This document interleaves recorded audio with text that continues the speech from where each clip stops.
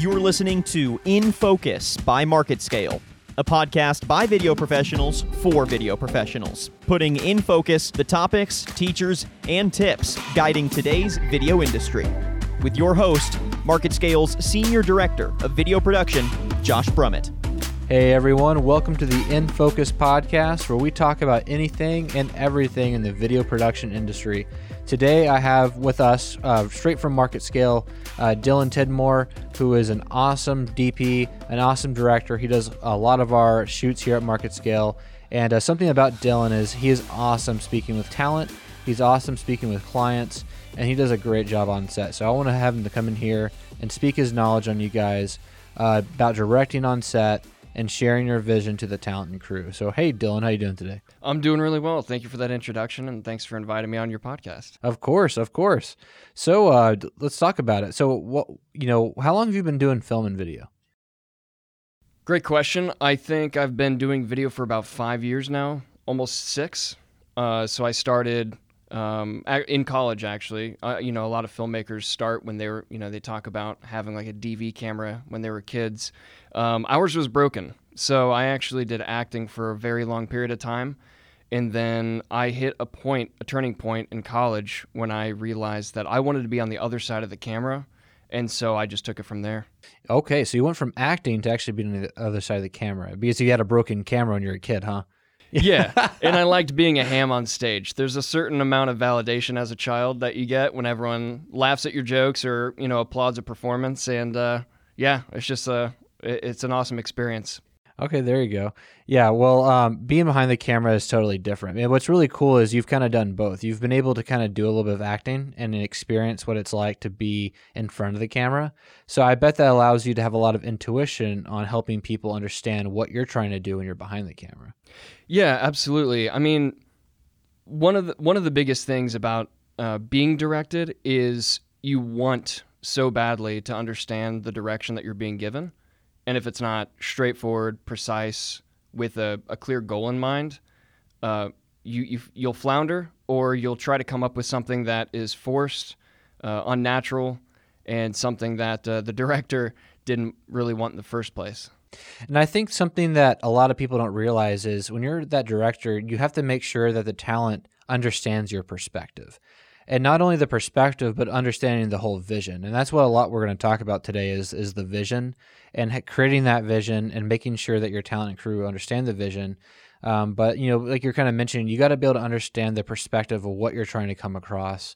And then if you understand that and if you're a good director, you're able to communicate that. You communicate the feeling, you communicate the experience that you're trying to convey, and that's what allows the actor or the talent to be successful. But yeah, let's start about vision. Obviously, when you're a director, you have to have a vision. You have to know what you want it to feel like and look like and sound like. You got to have all that in your mind, and you got to be able to put that all into paper. So, from someone that actually does a lot of our script writing and producing concepts and directing, how do you even start coming up with a vision? When I'm coming up with a script, I want to be able to sell an emotion or a feeling that goes along with what the client wants. I can use an example from one of our clients who sells glass boards.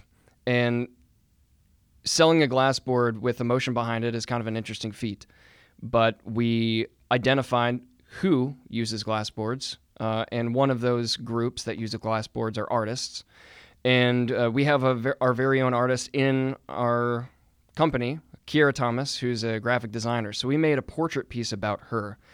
And we sold this idea of, she's an analog artist originally, and she had to transition to a digital landscape when she joined MarketScale. And that transition is very different. The way that you sculpt art with paint and then transitioning over to Photoshop, where it's a bunch of ones and zeros. It's a very interesting way how we express ourselves through different mediums. And so we filmed her using Claris glass boards as well as utilizing other mediums and expressing that. So you basically went down there and you tried to help. The whole goal was, how do we express the goal of telling the story of a glass board through an artist that and try to invoke an emotion. Like, you had to come up with the story and the theme behind it. And so what was that theme with Kira as an artist, and how do you kind of connect the artist aspect of things to the actual product and actually make something that makes sense and it's not just artistic? Yeah, so with Kiera, she has a very interesting personality. She's a person of few words, but she lets her art express herself. And that was the theme for the video. She has just a very vibrant personality, and her art expresses that very vividly too. Bright colors, bold strokes. Her work is amazing. And so by highlighting that personality from her and having Claire's glassboards be the avenue in which she could also express herself, that created a really great merge of emotion as well as delivering a concept of their product and the ways in which different people can utilize their products. And so it was a really great testament to the ability of our production team, as well as the client's willingness to explore something that is a little bit less traditional than other corporate pieces. We could have had someone just stand in front of the camera and talk about the glass boards, but we figured this was a much stronger avenue to follow, and we were right. Yeah, so I know having that vision is important. And then once you have that vision, you've kind of developed your theme, you have your big idea. Now you got to start putting it together, not only for yourself and your own sanity, but also for the crew to understand and your talent to starting to understand. So what to you, and I know a lot of people, especially in our podcast, are probably familiar with different pre-production documents like scripting and storyboards and all that stuff. But what's probably the most important part of pre-production to you in helping translate that vision to the rest of the crew? Well, for certain, and one of the first documents that you're going to produce is a script. Obviously, you have to identify what's going to be said, but even further than that, a split script is very strong, because not only are you producing the words and the audio that's going to be playing, but you're also producing the visuals that you would like to appear side by side with that audio. So when someone looks at your document, they're getting an audio-visual experience that they can create in their head. And then that's also a really strong piece of material that others can use to also influence the final product. If I read a split script, I'm going to be filling in the void with images that I'm producing in my head, as well as you are going to be producing certain images or other audio, little sound bites that you're going to be producing in your head. And so that collaboration and coming together to create that final product and honing those pre-production materials will ultimately allow everyone to have the same visual and concept going into the production. Yeah, and as a video professional, when you're actually there shooting it and you're seeing this split script and you're having these documents, it really makes sense to kind of see where the director's going with it.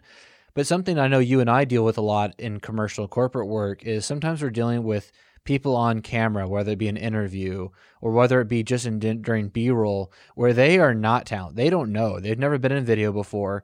So that to me is one of the hardest things to do, is have someone that's never been part of video understand the vision and what you're trying to get them to say or do.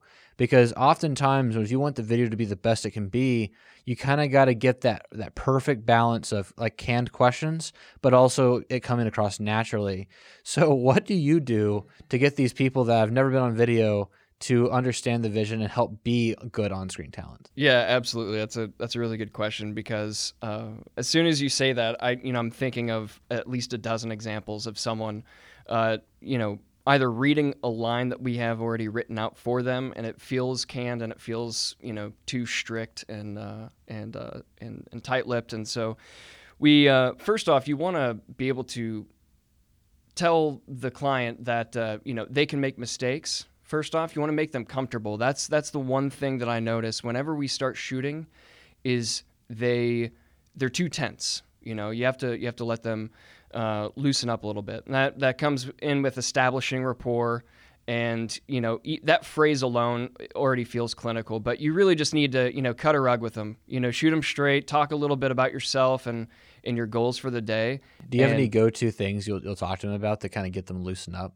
I like to tell them stories of something that's maybe not necessarily embarrassing, but a little bit, you know, a funny story of mine, or, you know, if I had, you know, a heck of a time trying to find my way into the building, I'll make a joke about, you know, my parking or something like that. Yeah. Really anything. So you calm the air. You make sure that your environment's like, it's not like you're trying to make the shoot not feel serious. Exactly. You know, I could sit in a chair and I could, you know, be very terse with them and be very, you know, rigid in order to like feel, you know, like professional. Yeah, exactly. But what I've found most of the time is that people just want to, you know, have an experience. Yeah. Truly.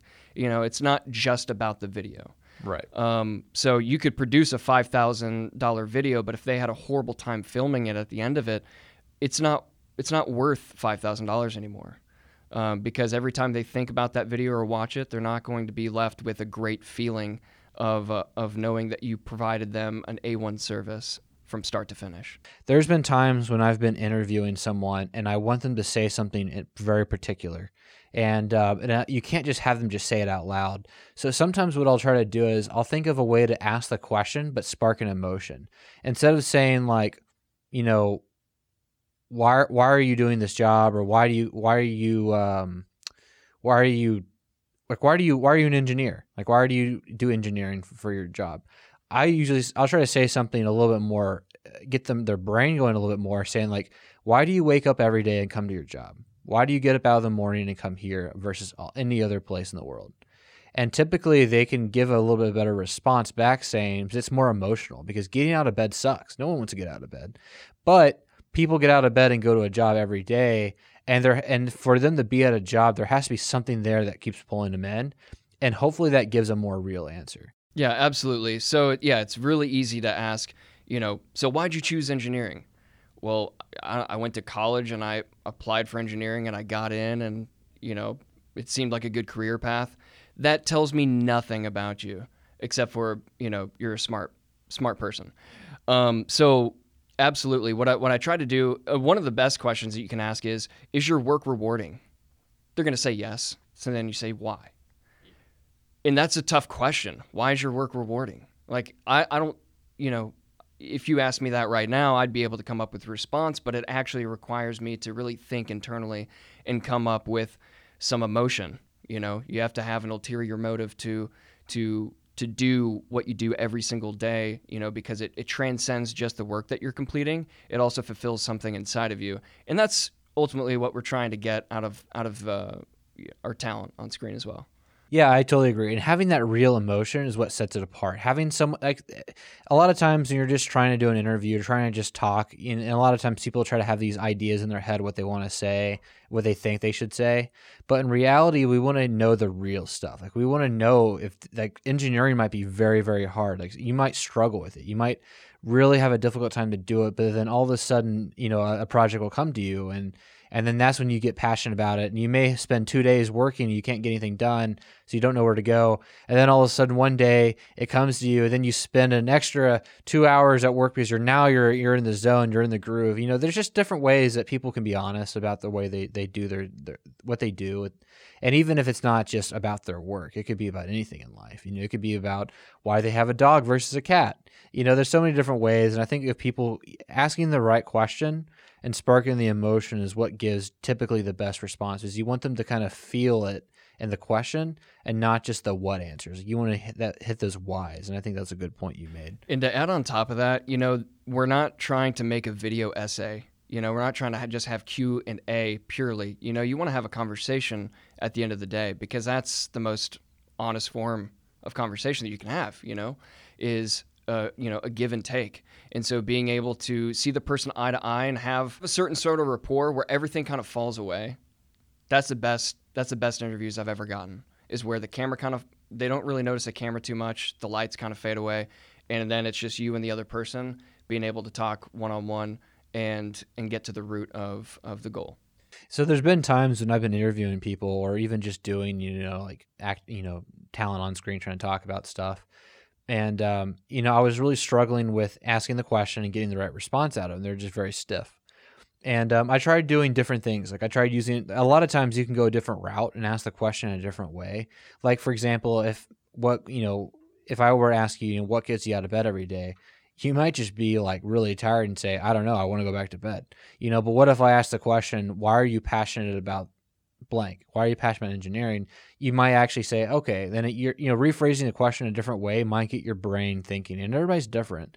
But the other thing that I've done, well, even if that is struggling, is sometimes I've even turned like physically said cut, and then I like, or maybe sometimes I'm like, hey, I'll like tell the person to keep rolling or whatever. I'll do the hand motion, and then I'll like actually stand up and like walk around and just say, all right, let's take a break real quick.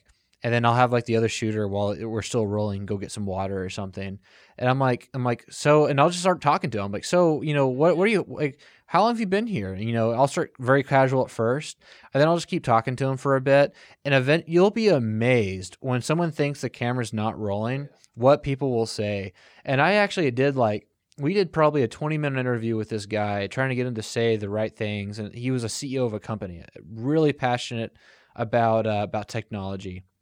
Big innovator, one of the most interesting men I've ever met in my entire life. And I couldn't get him to say any of the stuff that talk about his life that he does outside, all the stuff he does with his company, all this innovation he's created. And as soon as I told him the camera was off and the other shooter went to go get some coffee, the dude talked for 20, 30 minutes about the coolest stuff. And we got the coolest interview because of it. But it's like sometimes you just got to like kind of sadly trick them into it, Yeah, no, one of the best things to do as well is, tell them, all right, we're almost wrapped up. Let's see, do I have any other questions? As soon as you say that you're about to be done, it shifts entirely. They're like, oh, God, yeah, I'm almost out of the hot seat. Thank God, and they light up. It's like you can see a whole energy shift, especially in those type A personalities. CEOs, I've interviewed doctors plenty of times before in the past as well. Man, they hang up on they say one and they're like, now we got to scratch it, and they'll start back over from the beginning. And it's like, man, first off, you need to understand our editing process and understand that mistakes are totally okay and natural. Nobody's perfect, obviously. But just saying, yeah, let's see, any final thoughts, final questions. Oh yeah, I had one more, why do you have a dog instead of a cat? And then, they loosen up and you give them an inch, they'll take a mile in the best meaning possible. They'll really warm up to the interview after that. Man, it is so rewarding once you get them to go to that point. It's awesome. Yeah. For those up-and-coming directors out there, what are some of the things that you kind of went through and learned over the years? So one pet peeve of mine that young directors will do is they'll say, awesome, let's do it again. Well, if it was awesome in the first place, then they wouldn't have to do it again. And so I think being more direct with their critiques is really important. Keep in mind, we're dealing with people who are professionals in their career. They've been in their line of work for, almost decades. They can handle some criticism, and they appreciate that honesty as well. So that's one pet peeve is being too nice in replacement of just giving honest critique. Another one is not knowing what you want.